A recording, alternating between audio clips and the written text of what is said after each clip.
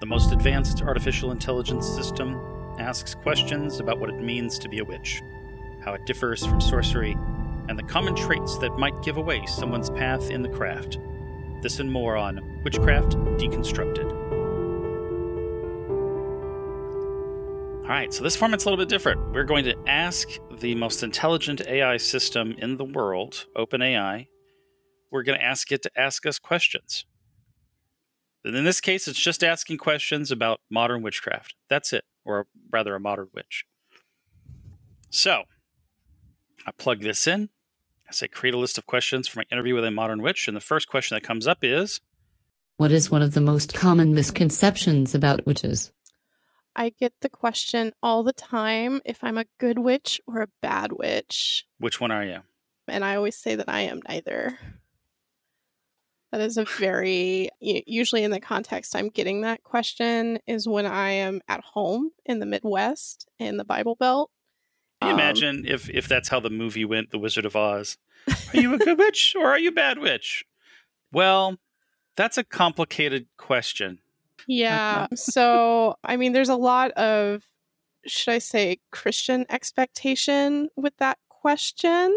I think there's a lot of media expectation. Expectation. I mean, I think generally speaking, like, because I'll get this from older relatives too. So maybe not quite as tied into the media, but absolutely the media does play into this very much so. And it's, I think, also the misunderstanding of what I personally do in a religious context. That's sort of the, oh, are you out there casting spells on people? But again, even in that context, right? It's still even that terminology. Are you casting a spell? Right. Even that's horribly misunderstood. That's what my grandma would say. Why don't you come sit for a spell? Right. Right. You want to chat for a spell, and people don't use that terminology. So what they fail to understand is that a spell means that you're doing something. A spell is a period of time. For example, we had a hot spell. We just don't hear that in our dialect, I think, or as language as much as we used to. So I think when somebody says you're going to cast a spell, you're really saying I'm dedicating time to think about and do something to kind of align my intentions or to focus in on a particular topic. That for me is to dedicate actions to a certain goal. Yes, that's a much better way of putting it. Absolutely. And it's a bit like when you are fishing and you're casting a lure, right? You're taking time. You're literally casting for a spell on a particular subject. You're focusing in. You're trying to reel in something that you desire. The fishing analogy or metaphor might be not 100%, but still, I think it's similar. But yeah, there's like misconceptions. Like we say, cast a spell, and it's like when you break down those words and you really drill into it, it just doesn't mean much more than I'm going to spend time working on something that I want, working on a goal, and maybe using means that are unfamiliar to most people in order to do so. And I've really sort of enjoyed introducing my family to some of my traditions, my holiday traditions, and not really saying like, this is witchcraft, and then later being like, oh, by the way. And you don't have to, because a lot of the traditions, a lot of holidays that we celebrate are actually pulled from a number of different cultures. Sure. But then saying to them, this is what I would be doing at home within my coven. And then they're very shocked because they're like, oh, this we're drinking hot cider right now. Like that's not what we thought you did. But it's the implication that what I'm doing is somehow evil or bad or suspect in some way, because I am outside of their religious norms. So that, are you sure? Are you sure that's what makes them suspect? Sure that's what makes you sus? Or is it just like their natural proclivities for dealing with you? I think there's some natural proclivities there. I am the black sheep of the family. I did leave my hometown. I am not married. I do not have children. Heaven forbid, right? Wait, I have an education. I'm sorry, this is getting into the stereotypes, but we're not too far off from where I grew up in terms of what women are still expected to do. So I am sus, as the kids say these days, in many ways, but I get this question a lot. Are you a good witch or a bad witch? And I reply with neither. So that's I think a really big misunderstanding of my practice in my personal life. Yeah, like there's a good, like there's an obvious good side and an obvious bad side. Yeah. I think probably, and I think what potentially presents that, like, are you a good witch or are you a bad witch, stems from media. And people get this information from movies and from television and from books. And there's just a ton of it. And the problem we've got is that your archetype witch with the pointy black hat and warty nose, and it's and the sort of nefarious relationship with the natural or supernatural world is just ingrained into the cartoons, into the television shows, into our movies. And even when there's a positive spin, when we're talking about, say, like Harry Potter, for example, and I think Harry Potter has actually brought like the craft into a certain frame of mind and mainstream that's probably been the most beneficial for the craft, even though it's like way the fuck off. It's still obviously fiction, right? But from a perspective, I don't think I've seen so many Christians as enamored with the concepts that are portrayed in that book and the sort of old world feel that's portrayed and comes out through the movies. I think at that point, then there's just this, it's sort of overlooked the fact that there really isn't a religion. Let's put it that way. There isn't a religion in the per se Harry Potter world. You're going to learn some shit, and part of what you're learning is techniques. It's a bit like going to school and then using guns. Right. Well, again, they go to school to, and I say this in quotation marks, cast spells, right? It's to learn how to use magic. It has nothing to do with the modern pagan experience in that sense, but it certainly scared a bunch of Christians to death. I remember some, yeah, but I think that it probably brought. I think there are tons of Christians that recognize that it's just a work of fiction and became enenamored with the concept. And there are people who definitely. have bridged that have gone from when they realize that there is kind of that there is paganism in America, that there is witchcraft in America, and that they go from this being enamored with this piece of fiction and this style and a way of approach, and realizing that there are good characters that are perceived and presented here. And then they find out that, wait, there is witchcraft, and is this anything like it? There are plenty of times through history, whenever a movie or a popular television show comes on, you go to the new channels or the new social media groups, and when people come in, oftentimes what I'll find is that people will have had that in their life, and while that may not have been the reason why they joined the craft or decided to step foot on this path, it is definitely an influencer. It is I'm sure that perspective. Harry Potter was a gateway drug to many people, specifically in my generation. And I think that those of us who loved Harry Potter so much when it first came out, I was in high school when it came out, we're also now really struggling with how awful J.K. Rowling has sort of turned out to be. And that's another discussion, and we don't need to go down that road. But I do think it also brought out sort of the modern fear of witchcraft, right? Back in the 80s, we had the Satanic Panic.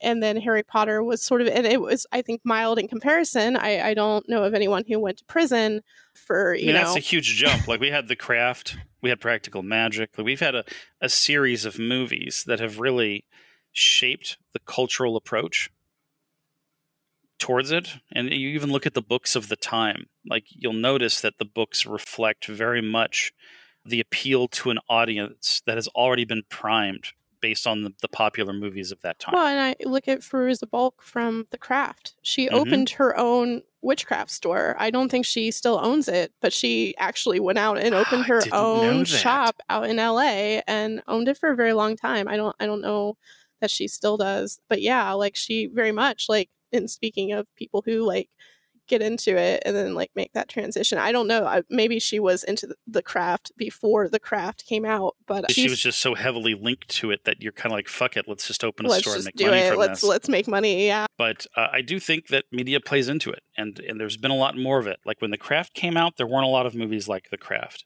No, well, and I think The Craft was a little bit daring in the way they portrayed witches in that sense, because obviously there were some, I don't know, it was just I always have found The Craft to be a very dark movie in that sense. And I think really embodied some of the fears that people had in that sense. Well, And yeah, again, it's it the good draws witch, bad this witch. caricature, right? This Yes. cartoon, this The extremes. it's not just an extreme. It's this. If you've ever seen caricatures, caricatures of people, it exaggerates features, right? It exaggerates beliefs. If you have a slightly large nose, then a drawing of you might have like a huge nose on it, as an example. And in this case, through time, because witchcraft was basically tamped down, and then it's carried throughout our history. And basically, those who win get to write history. So what we have is a lot of legend and lore told by those that were in the position of fearing it and exaggerating it. And then over time, it's gone from creepy to, oh, isn't that adorable? And it's transformed over time. Now we see like half the Nickelodeon shows are about witches. And I think whenever somebody asks me, like, what's an authentic, something a little bit more authentic in the feel, I would say earlier on, Practical Magic had that authentic feel, right? The people whom I knew at that time that were really deep, was really deep into their life, it was really well integrated, was very much like that, was very much like the two aunts. Well, I mean, I think that the two aunts are who we all want to be when we grow up, right? Oh, like, yeah, absolutely. Absolutely. And the thing about that movie, too, is the story of acceptance that's kind of going on with it as well, because unlike The Craft, where it's something to be afraid of or that you don't want or whatever, yeah, the good witch, too much power, witch, bad power corrupts. Yeah. That was like the point of The Craft. Here's some power. Watch how it corrupts these young ladies. The Practical Magic was more of that integration with the community and getting the community to accept what they were doing and to, I don't want to say introduce the community, but to embrace the strength of community in that sense, and showing women how to empower themselves, right? So right. Sort of the opposite end of the spectrum from The Craft. So that's still one of my favorite movies, I think, for most of us of a certain age. We love that movie. Maybe I'll watch it. And it sets a tone, right? It sets a style almost. Like you say, I want to be like that. They become models. You always joke about how on like TikTok and Instagram, you get people who like the aesthetic of witchcraft, but Practical Magic is absolutely the aesthetic of like American witchcraft in that sense, that the house, the fashion, what they're doing is very much the aesthetic. Like I could go do it's craft magic. Yeah, it's craft. And there's nothing wrong with that. Please have fun with that. I certainly enjoy having the aesthetic. Actually, funny story, side note, I was at the Strand yesterday. Anyone who's familiar with New York might be familiar with the Strand, which is what is the Strand? It is this huge, amazing independent bookstore that sits down on Union Square. It's been there for a very long time. If you love books and you come to New York City, you have to go to the Strand. And I stopped at the Strand for the first time since the pandemic had started yesterday, and was browsing around and found a bunch of different things. And I decided to buy a new like tote bag, and it was a very witchy tote bag. And I walked up to the counter and put all my pile of purchases on the counter, and the nice lady who checked me out looked at it and looked at me and looked at it, and she said, "Well, this is very on brand." And I was like, "Yep, you got me. You pegged me exactly." It's very on brand. That's fantastic. I'd say that the best show right now, and granted, it's a little bit, it's a little bit TLC, is called The Good Witch. And the thing I like about that show is that you're not actually seeing per se a lot of the stuff that you end up seeing, which is being able to light candles from a distance, or the flick and swish of the wand moves some shit, or that kind of thing. Like that again is an exaggeration. That is based on the fear that's then kind of been transitioned over time to the that's cute realm, and then moved into the kind of the fantasy realm. And I fear that that's kind of what draws people in, is this ability to affect the natural world in natural ways. And the quote-unquote supernatural. And the fact of the matter is that's one of the biggest misconceptions in witchcraft, is that there is this supernatural world. It's just all natural. There's just there is no more control than you could have now without it. It's a method. It's a set of techniques. It's a means of working on yourself and working on how you interact with your environment. But I don't subscribe at all to the idea that we're interacting with a supernatural world. I think what we're doing is we're interacting deeply with a natural world, deeper than most people are willing to go. But oftentimes I find that people have that interpretation, and then they get in the craft and they get disappointed because they thought they were going to be able to find easy ways to deal with their life, easy ways to escape dealing with problems, easy ways to manipulate people without interfacing with them. And they're disappointed. It just doesn't work. Or they do shit and works half the time and doesn't work the other half of the time, which might as well be flipping a coin. Or it really backfires on them, right? Yeah, or just, well, oftentimes I find the backfiring is just simply, or if it backfires, who's to say that you actually did anything to cause a backfire? Now you're supposing that when something bad happened, that might be related to what you did, when in reality it might not. So it leaves you suspicious of your own work and potentially the craft in general.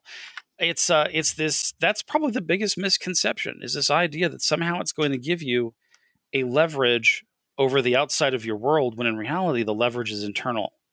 Like your biggest leverage is going to be you dealing with fucking you. And that's honestly the hardest thing to do. I'm not going to argue with that. Okay, so let's go on to the next question. What does the term witchcraft mean? To me, and I think, first off, let's stop and appreciate for a second that AI came up with these questions in and itself. When you originally sent me the a list of questions, I think this is a different list of questions than you had originally sent me. I was really impressed. I didn't think this was AI generated, and then you explained it to me, and I was like, "What?" That AI. It's really impressive that that you just give it a very simple perspective, and it comes up with like these are accurate to the point. Like these are questions you might ask in an interview with a modern witch. Anyhow, I'm sorry, to move on to the question. That's a bit meta there. What does witchcraft mean to me? Was that the question? Mm-hmm. Or what does witchcraft mean? To me, and again, I think this is very subjective. I think this answer will definitely vary person to person. I think witchcraft is being able to affect and change the world around me, having power over my life, sort of going back to what we were just saying in terms of this being about you. As a witch, I always have the ability to change the outcome of my situation or a situation, or to set a goal and to get there. I mean, again, not all of it is about doing magic or casting spells or whatever, but at the same time, I have the ability to change the path I'm on and to get myself out of situations, or to bring me the things that I want to see in my life. It's a very proactive, active path in seeking the life I want, and it gives me power to do that. It's very empowering. So what does witchcraft mean to you, Wade? Oh, so many things. And again, it's a big question, right? There's so many different aspects of this. There are so many different areas of my life in terms of what witchcraft is. There's the spiritual side, there's the practicing side, there's the aesthetic side. There's so many, like for me, witchcraft is very much integrated into who I am as a person. It's very much a part of my daily life. I'm very out at work. I'm not in the broom closet. So this is definitely going to be a different balance for anyone else. But yeah, at the end of the day, it gives me power to change my circumstances. Give me a moment here. I'm looking for a word. And it's a word. Here we go. I hate it when it's morning time and I just can't find the simplest of fucking words. You think like I'm looking for something like really arcane, and it's not. Not in the slightest. All right, so what does the term witchcraft mean? And again, it's you're going to get a slightly different answer from anyone that you particularly ask. But for me, it is a practice. It's like the art form of mastering the N of one. And what I mean by that is that in science, generally, when you're trying to to find something that has the widest, broadest, truest effect. You're looking for the N of X, the N of the largest community. And when we talk about the craft, we talk about kind of the inverse of that, I think. I think we're talking about how do we figure out the N of one? And the one is you. You as an individual. How does your world speak to you? And not just you in what you're conscious, but you in what you're not conscious. I've talked before about the mundane mind, which is kind of our front-end logical, rational, versus our magical mind, which is our emotional. And that these two things don't communicate very well at all. One operates in symbols, your magical mind. The other one operates in more front-end, verbal, languagey, reasoning, logic, etc. And I'm not saying that there's not logic in magic. What I'm saying is there's two frames of mind. And that the most powerful, I believe, is the magical mind, the one that's intuitive, the one that is feeling, the one that says, yeah, you can rationalize that shit all you want to yourself, but this is how you really feel. And that the world is designed, is set up to speak to and be interpreted by, symbolically, your magical mind. That's really where our responses come from. So if we're going to get attuned with that, if we really want to have power over our lives and over the world that orbits around us, then we need to figure out how to communicate between the two parts. We need to figure out how to get emotional buy-in from our magical mind for that which our mundane mind desires. So it's really a practice of learning the N of one, and the N being you. It's a leveraging of your own superstitions. We talk about that as being a fluff thing, but our superstitions are a part of how our mind responds to symbols in the world, even if they don't make sense. And it's also a means of using our own placebos in order to manipulate ourselves. That when our brain says, yeah, I buy that, when our magical mind says, I buy that, I'm going to plan on that. Yes. When I cast a circle, what I'm saying is where we're playing the floor is lava. That's a placebo. Like I have a chemistry effect. Like I get a panic when I accidentally cross the line or somebody was to shove me over the line that is my circle. Like I'm invested in that false reality, in that imagined or figment, if you will. I'm bought in. And that the ability to leverage that to manipulate ourselves, to change our mind, to align ourselves with what we're trying to do in our lives. People tend to want to control their world or control their bodies, for example. But I think one of the biggest challenges is finding those nested Easter eggs within the world around us that we really jive with fully from front to back of our minds, and that we use that then in ways that seem, I don't want to, not miraculous, but let's just say amazing, maybe awe-inspiring. We use those in ways that aren't obvious to just the mundane mind. And as such, that's been labeled as witchcraft. It's that is what ends up getting you the term, somebody calling you a witch. That might be a good thing, that might be a bad thing, but it infers that you know something about the world, or at least about yourself, that allows you to manipulate or work within the world that seems disconnected and yet still related to others around you, in which case they go, what is that? It's fucking witchcraft. It's mysterious. We know it works. We don't know how, but that person knows how. They're a witch. And well, I think witchcraft over history has always had this aspect of it's somehow breaking the rules of society. Yeah. Yeah, and or giving you, it's almost like it's cheating the game. Yeah, exactly. It's cheating, it's breaking the rules, it's bringing you power and abilities that you shouldn't have access to. Universe hacking. Yeah, exactly. And that's one of the reasons I think people are so scared of it, because it steps outside of what general society sees as the normal boundaries. And talking about like casting circle and the floor is lava, well, we are thoroughly on the lava side of things, and people are freaked out by that. But then also in awe of it. If I saw someone walking around on lava, I'd be like, yeah, how do I do that? Or I guess you do see it with the coal walkers. So it's sort of that almost shock to the system when you see that and you say that shouldn't be physically possible. And yet we can break it down. I can tell you that it's physically possible. I can describe it. But if I put you in front of a long pit of burning embers that on measuring are in the range of 1,000 degrees, and say, oh, don't worry about it. We're going to put some water on your feet and it's going to evaporate and the wood and ash is going to insulate your feet and you're going to be able to walk across it with no issue. I can tell you that. But your magical mind is not going to believe it. You're still going to feel like there is imminent danger. Yeah, it's interesting, and it looks to anyone else like it's unbelievable.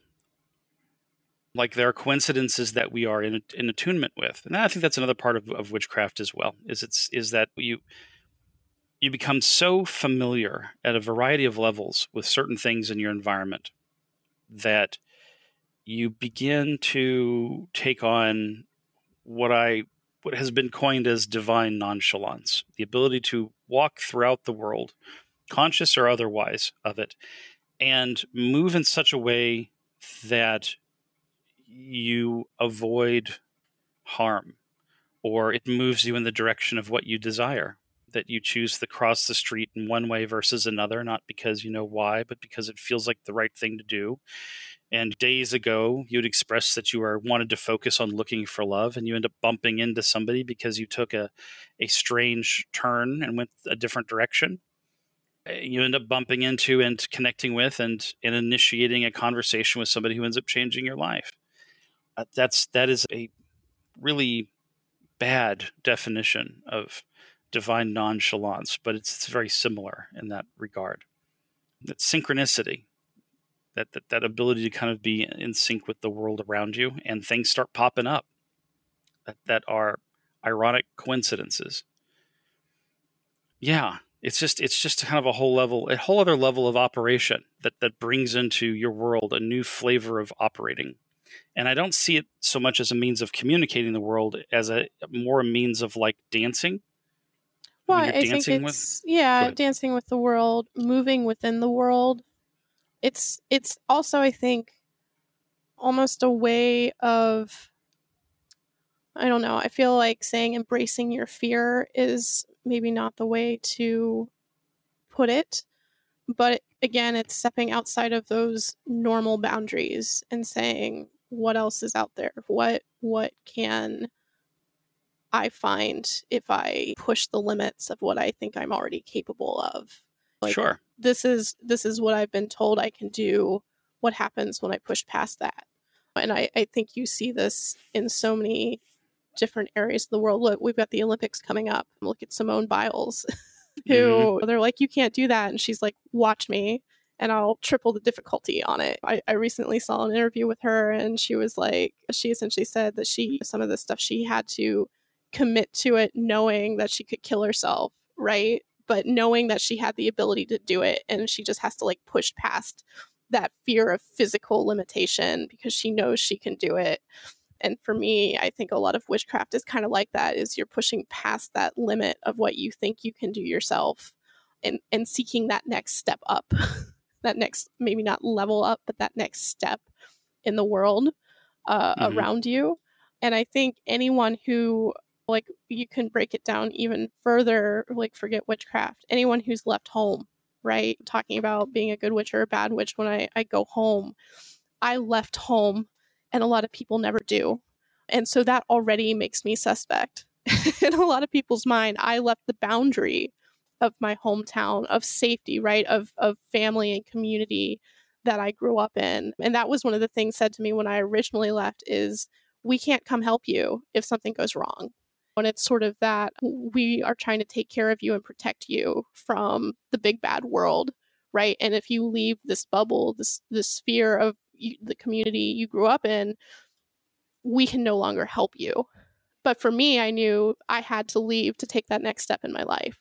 So maybe that was an act of witchcraft in that sense, right? But I think a lot of people do these things outside of the realm of witchcraft, but it's the same thing in that sense. Okay. Yeah, I certainly can't disagree with that. So yeah, I mean, there's no simple answer, I think, is what we've come down to. Like it's a lifestyle. It's what, when you say it's witchcraft, it's what witch do.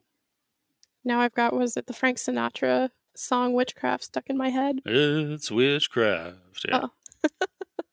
It's but ultimately it depends on where it's used from. Like if it's from the perspective of a witch, it's just simply what witch do. It's what you do in order to stay in connection with the universe around you.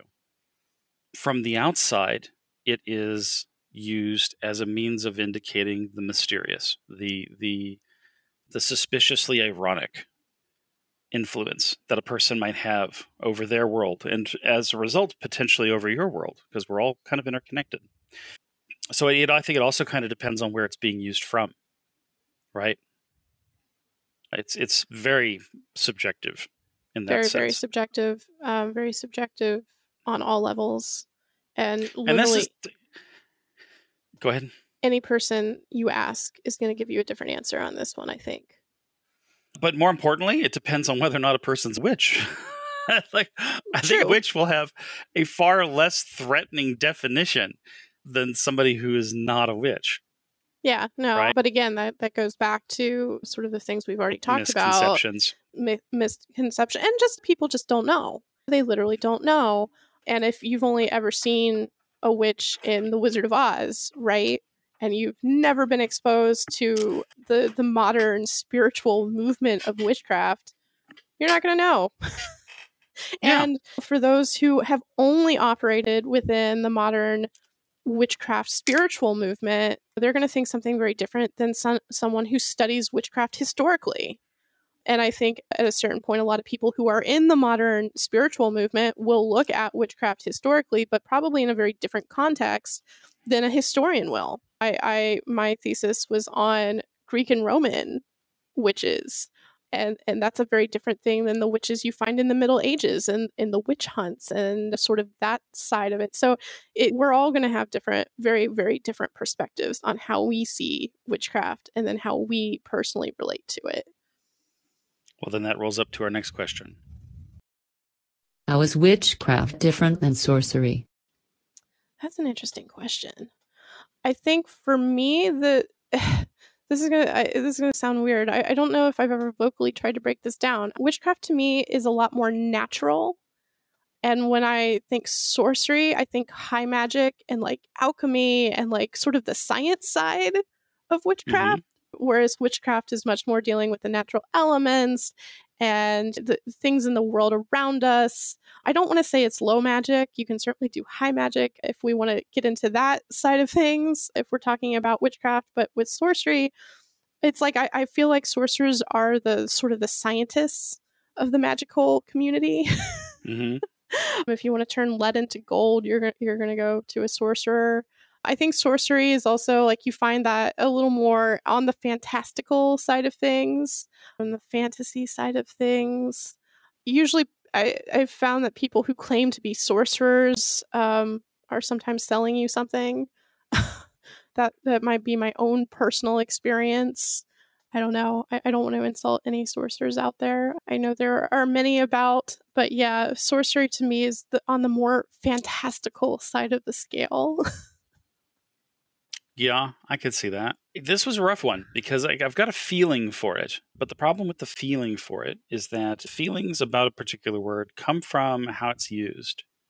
Yeah, and I think how you're exposed to its use. And I think this is definitely one where like pop culture kind of comes into it a little bit more. The Sorcerer's Stone. Sort of, there's some natural biases out there. And since this is not my realm at all, that's probably my natural biases coming out on what a sorcerer is. Yeah. But I would tend to agree with you to a certain extent. My general feel before actually kind of looking up a few things was exactly that your witch is more natural. Your witch is you go outside and your witch can look around and identify the variety of vegetation, can tell you how it's used, can tell you how you might use it in the world around you or how it might influence a person. And it could just be through personal experimentation, could be through a history or a lineage of usage. But it's getting to know your world in a way that most people don't know, and that people will then come to you to kind of sort of seek your guidance on that, right? If there was a particular mushroom that grew near your house in the woods and you knew how to use that mushroom 50 different ways, be it to provoke healing in a person for a particular ailment or to provoke visions, and the different ways that you could sort of suss out the use of that, people would come to you because they didn't know jack squat about that. You might use that to produce an effect that, because it's so far beyond the knowledge of the people that come to you for it, that it seems like witchcraft. Going back to the witchcraft word, really. But as far as sorcery is concerned, it does seem more technical. It does seem more sort of sciencey, or maybe it's more experimental on the self. But when we kind of break down the word and we dive deep into the Latin of it, so it's really like, for example, where the word sort comes from, because it's the Latin, vulgar Latin is sortere. And if you break it down even further, your Proto-Indo-European sur, which means to bind. So a lot of the concepts of sorcery means to bind spirits to do your will, or people who are professionals in have their own expertise in binding to do will. It's a direct manipulation, be it of the spirit world or of people, in order to get someone else to do your work. And even if you look up definition, it's very difficult to kind of nail down, because definition can be as far flung as just a male person who performs magic, to, in some cases, somebody who is able to control other spirits in order to perform whatever deeds need to be done. And I think when you get down to like the breaking the word apart at its root, that's kind of where it comes to. But today, though, sorcery just seems more like bending reality to your will. And that could be your reality. That might be someone else's reality, but it may not necessarily mean enslaving spirits to go around and do your dirty work, right? So I think that's the main difference. I think witchcraft seeks to bend the will of the self. I think sorcery focuses outward. If we had to like really break down the difference. That's a good way to break it down. That's a good definition. All right. So are we good for the next question then? I think we are. What is one of the most common traits of a witch? We already know right off the bat, a wart on the nose. We all have one. We do? I guess mine hasn't come in yet. I haven't been a witch long enough. Give it time. You've got to work on your witchcraftiness. I guess. I mean, I would have said the pointy hat and the broom, right? Those There's a mark. I hear there's a mark. There's the witch's mark. Yeah, I do have a few of those. I do try to avoid those witch finders. I don't want them to find the witch mark. I have the black cat is certainly another one. There are stereotypes. That's what we're really asking about here. Or what are stereotypes for witches? Right? What are the most common? Well, we can say common traits as in like, I guess there's two forms. There's your stereotypes, and then there's the reality of it. Right? And I think your stereotypes is that they wear all black. I was going to say the goth thing, the fact that witches are goth in appearance and lifestyle. You know, a lot of non-goth witches. That they always practice in the dark. Under the full moon, that there are blood sacrifices. Hold on to your animals and your men. And your babies. Yes. Oh, and your babies. And your penises. I hear they steal penises. Yeah, if y'all didn't know, historically, witches supposedly stole men's penises. This was a really big fear. If you've never picked up the Malleus Maleficarum, Witch Hammer. It's quite the wild ride in a lot of ways. I was on social media and somebody had posted a little information about that. And I said, every witch should have this book. And somebody came back and said, why? And I was like, this still goes on today. It's a book of rationalizing harm based on the suspicion that is without evidence, and it's using religion to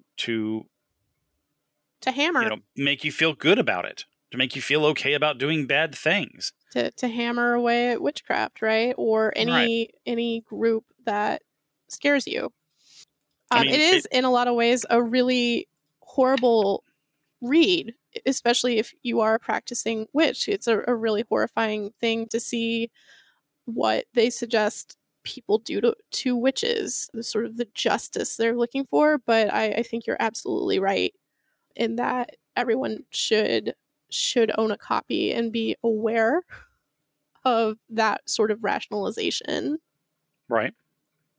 That's true. And what's important to note here is that as far as the length of history, if maybe human history is concerned, the period of time where this book was leveraged as a means of hunting and torturing and persecuting and executing people, humans, for what they suspected was different between the people doing the hunting and the people being hunted out. That was yesterday in relation to the whole history of human civilization. It was a fleeting moment ago. It was just yesterday. This shit could still happen today. That shit still is happening today. I was gonna say, just yesterday, a woman had her head cut off because she was suspected of witchcraft in India. Well, and there are people here in the United States who are afraid to be out as witches because they're afraid of what people in their community will do to them. Yeah, and it can go from just light verbal conflict, which in and of itself can be jarring, and I've dealt with that unprovoked verbal conflict because they saw I was wearing a pentacle, to all out being targeted with malicious intent, with violence. There are, and people feel they have this inner drive, they have this rationalization, and they turn it into that they're justified in expressing harm onto others because their faith believes it's okay, or because they believe that somebody has a leg up in the world that's being used against them or being used against others. Again, it's considered life hacking, and although it's not fully understood by most people as to what exactly that means, but yeah, it's the belief that a certain subset group of people are using Satan in order to give them the powers to subvert others. And they see that in direct opposition to their beliefs and to what they perceive as a good world. And it's not. It's quite the opposite. So, yeah, that's kind of a big deal. You need to read that book. That should be, I believe, in every witch's library. And you should have at least scanned over it to look at the kinds of accusations that were taken very seriously. And while they may seem absurd today, it's human rationale. Those same kinds of arguments could be used even today, given a less peaceful situation. Well, again, look at the satanic panic of the 80s. It's exactly what that was. It's exactly what that was. And that definitely still lingers in our contemporary consciousness. It really is not that far off. And generally speaking, I am very lucky. I live in a very big city, a very big liberal city. I am generally not afraid to be out and open about what I am, but I am always viscerally reminded of that when I leave the city. And I have definitely been in certain places where I have felt very uncomfortable looking the way I do. Right. Yeah, it can be. So there are traits that people assume on the outside. There are traits that are defined within historical books as a means of hunting witches. But what are actual traits? Like what's the reality of this? That if you saw somebody and you kind of went down the list to go, oh, yeah, I wonder if that person's a witch. Again, this is going to vary across so many different communities. But when the gal looked at you and looked at the books, looked at you and said, well, this is on brand. So I am very heavily tattooed with a lot of mythological symbols, a lot of runic symbols. I'm not currently wearing a pinnacle. I'm currently wearing a moon necklace. What was I wearing yesterday? I think I was just all in black. Yeah, it was just very much. Of course, I'm in New York. Really filling so that stereotype, huh? But I live in New York, so like wearing all black everyone's wearing is black kind of here. like everyone's wearing black. I wasn't wearing anything specifically witchy fashionably.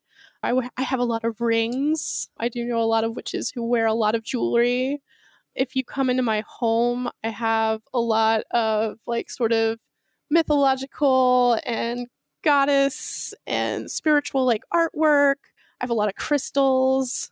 What else do I have in my home? So you're like a magpie. I am a little bit like a magpie. We like to pick up pretty things and keep them and display them. I have cats. I do know a lot of witches with, and I wouldn't say just cats, but animals in general. We like our animals. I do feel I don't have black cats. I have tuxedo kitties. So I'm a horrible witch because I don't have black cats. I don't know. I can generally pick a witch out of a crowd. Why though? Usually, if you get into certain conversations, you'll talk a little bit more about energy and the subconscious. I don't know. It's also you'll have to forgive me since the pandemic. I really haven't been out much. I don't know. What do you talk to people about anymore? A lot of times people will see some of my tattoos and realize that I'm at least in the community, and that will sort of open the doorway to certain conversations. I've definitely had people open up conversations in public using my tattoos sort of as that entryway into that conversation. I had a woman come up to me in Union Square at one point. Man, I've been down in Union Square a lot lately, I guess, who asked if I could read her cards. So I guess I have the look, and of course I could say yes. And I was like, well, I don't have a deck on me. And she's like, well, if I bought a deck, would you read my cards? And I was like, of course I would. You got a deck of cards out of that though, right? I did get a deck of cards out of that, a very nice deck of cards.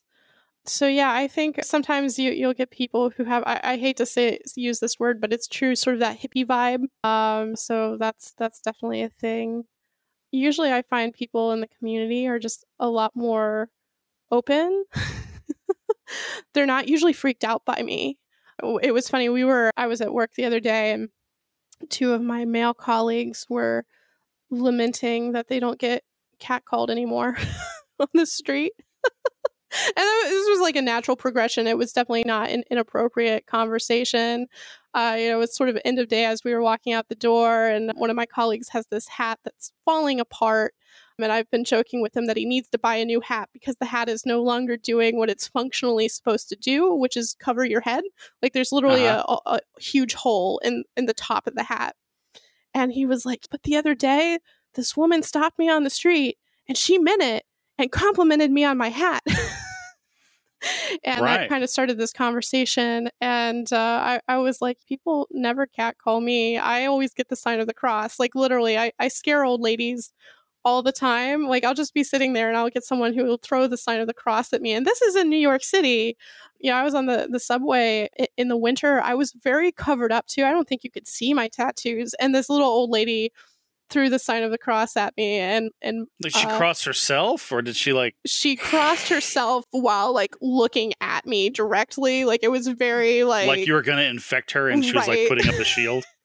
And one of my colleagues joked that was the energy I carry. It was like great, like so I freak people out. But yeah, so like months and months ago, we've talked about my dating life. I was on the dating websites, and I was talking to a guy who saw my Instagram account, and his comment back to me was, well, this is very artistic. And I was like, you're not one of my people. You're just not one of my people, right? So I think for me, and I've always joked over the years, when I go to the grocery store, little kids usually react to me in one of two ways. They're either kind of scared of me, and like I'll see them hide behind their parents, or they're absolutely fascinated. And I've always joked over the years that those are the kids that are going to come seek me out later in life, right? For what I do.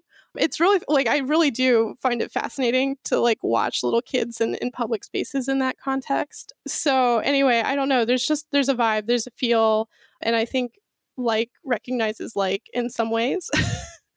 And usually the people who are like drawn to me, especially in public, because I don't talk to people in public. That's a very like, I don't know. I guess that changes a little bit depending on what city I'm in. and how like open and friendly people are. Like in the South, I always would have said hello to people on the sidewalk, but like I generally don't just strike up conversations with strangers Sure. in public. I generally avoid that. I'm an introvert. So it's always interesting when people are sort of drawn to me in that sense and who want to strike up a conversation. And sometimes it has nothing to do with witchcraft. Sometimes it's just being heavily tattooed. People will approach you in that sense. But Right. there are definitely people who like will avoid me very specifically. And then there are people who just want to talk to me and find it really fascinating. And I generally find with other witches, we kind of usually recognize each other just in terms of the things we're wearing. I had a man say to me the other day in public, "Blessed be." And I returned the greeting, and it was just casual and passing. "Oh, I see you, and I It's a see nod. you." Yeah, it Yeah. was It's the nod. a And wink and a nod. Like, yeah, we in on this. yeah, exactly. And that was kind of a nice little exchange. It wasn't having someone throw the sign of the cross at me.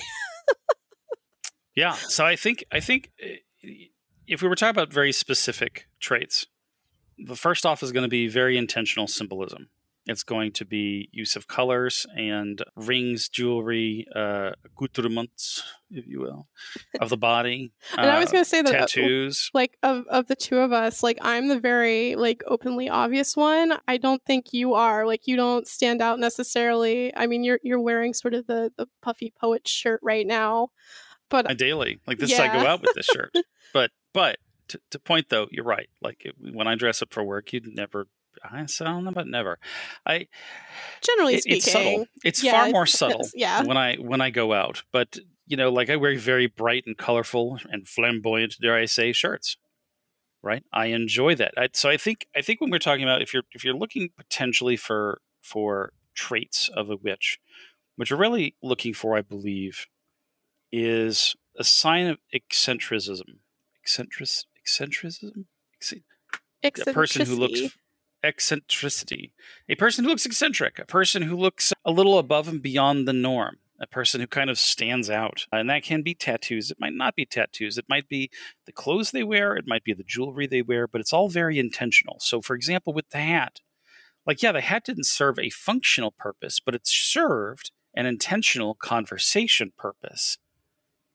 Like if I saw somebody wearing something that I felt had like an intended purpose to it, and I would think, first off, here's a person who's thinking deeply about how they're interacting with the world around them. And that's kind of indicative of a person who is kind of on the path and moving in that direction. But if you want something more obvious, you're looking for very explicit symbols like a pentacle or a pentagram, for that matter, and the difference being a star without a circle versus a star with a circle. Pentacle, star with circle. And that is a very explicit symbol for the craft and craft work. It represents an impermeable space wherein you're working on the elements of your world and with your spirit self. There's your 5 points, and you're doing it within a space that is protected. And that's your circle. And that's what that represents. And it's oftentimes, even in the smallest sense, a calling card. That when somebody sees that and they recognize it, and then you get the blessed be, and that's how they know. That's kind of like, are you just wearing that because it's pretty? Or are you wearing that with intention? And then if a person returns back with blessed be or something along those lines, then it's kind of again, that wink and a nod. You've found somebody, one of us, part of the fam, if you will. But it's usually someone who seems sort of nature-oriented and eccentric in that regard. When you go back to the movie Practical Magic, that there's this sort of form, like the aunts they didn't wear black all the time, but they were very sort of flowy. It was very much like you'd see them out wearing what you expect somebody to wear in a garden. Right. And that there was just kind of an ebb and flow and a dance. And yet at the same time, when you look at them, there are these little details that pop out that you're like, and these are also fairly eccentric individuals. Like their personality is really wrapped into how they portray themselves very intentionally. And I think that above all else, like if you're looking for a witch on the street, you're looking for eccentricity with a flair for nature, communion with animals, an obsession for the deep uses of herbs, right? Wanting to go out barefoot under the full moon in a circle, that you can see this sort of pop through the personality as they express it in their clothing. So yeah, that those could be ways that you might identify someone as a witch. Lastly, last question. What does the term witchcraft usually entail? And again, that's very similar to what does the term witchcraft mean, but I'm gonna translate this into what is entailed by doing witchcraft. What does the practice actually look like? Yeah. I think casting a circle is very much a part of that. I think we all do it in one shape or form or the other. I think, generally speaking, the altar as a symbol, as a part of the practice. Most witches I know have altars. Again, altars are going to vary greatly between everyone, but we all have them. Prone to shrines, which is definitely different than the altar. That could be a separate conversation, I think. But we like our shrines. Again, differing between people. Paying attention to things like the moon phases. Mm-hmm. Some of us are religious, some of us aren't.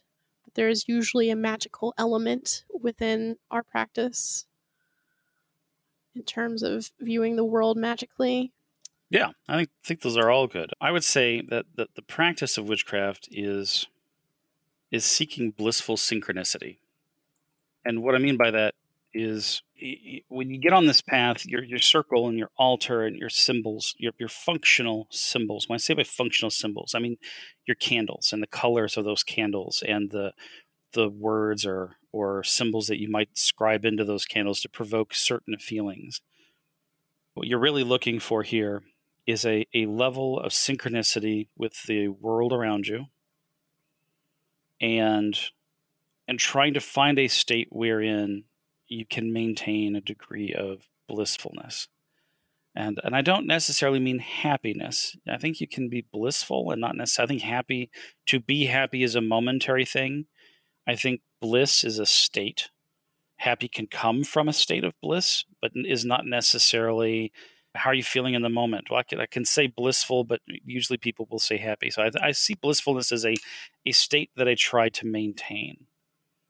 I may not always be happy in an ongoing state of bliss, but I think happiness can stem from an ongoing state of bliss. So that synchronicity with the world around me to maintain a place where I can experience joy and happiness, and that when problems come up, I can deal with it from an angle that lends me a degree of patience and in some cases a degree of entertainment, because problems can be perceived as games and challenges to overcome, and they might be frustrating, but some of your favorite games have an element of frustration to it that make winning the game all that much more enjoyable. That you can maintain a state of bliss in playing a game that's frustrating and enjoy the process as well as the end result. So yeah, I mean, for me, that is what entails witchcraft to me. Is trying to maintain a state of universal synchronicity in order to keep a sort of blissful perspective on the world. And keep in mind, that's not to say that everything should be light. Like, you should embrace darkness as well. But again, you can live a life of bliss and work both in light and dark, because you have to have both. And really positive things can come from tackling both. Again, bliss being a state of mind. And thus, if I'm in the woods and I'm looking to nature to help me out, I might find the perfect limb that I can carve, and I might find a brush that I can use to make a broom or besom from in order to make it easier for me to brush the dirt from my house. I might seek a peace of mind wherein I do a certain sigil, or I put the broom in a certain place, and that ensures that my relationship is going to be more stable. And again, a part of that is all frame of mind. If I believe it to be true, then my actions and my words are going to follow in line with my beliefs. So The broom may not make my relationship better, but believing that the broom does may put me in a frame of mind that sets me up to make that relationship better, communication-wise. So it's using the world around you and the synchronicity within that world in order to maintain a state of bliss. Yeah, I'll fall back on that. That's my answer for today. It'll probably be different tomorrow. Well, and again, between the two of us, very different answers, right? Right. Very different perspectives. And neither wrong. No, neither wrong. No, yeah. Neither wrong. All right. I think that wraps up all the questions that AI had for us today. And might I add, like a set of decent questions too. Like these are the kinds of questions I wish people would ask. Yeah. No, I thought these were great introductory questions to the craft.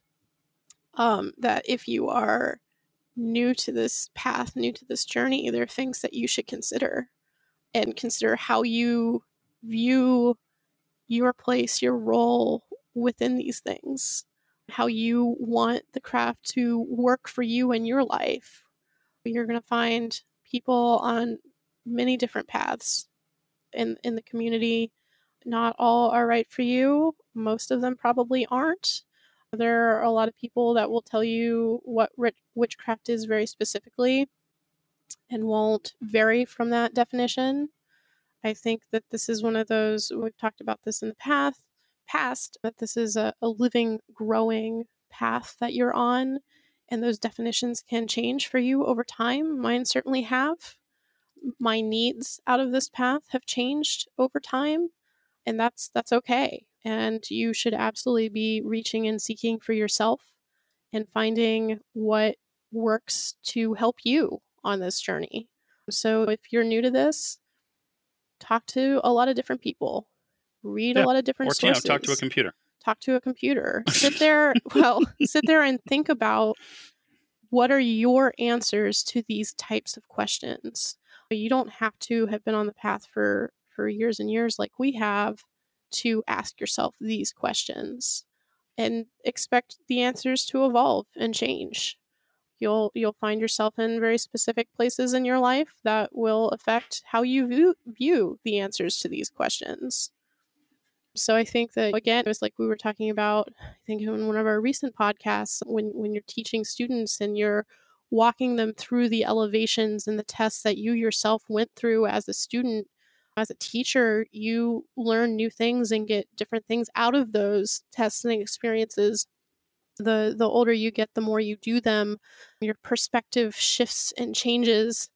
And it's something I like to revisit as someone who has gone through those things already. And we have a certain set of meditations that my students do at a certain point in their training.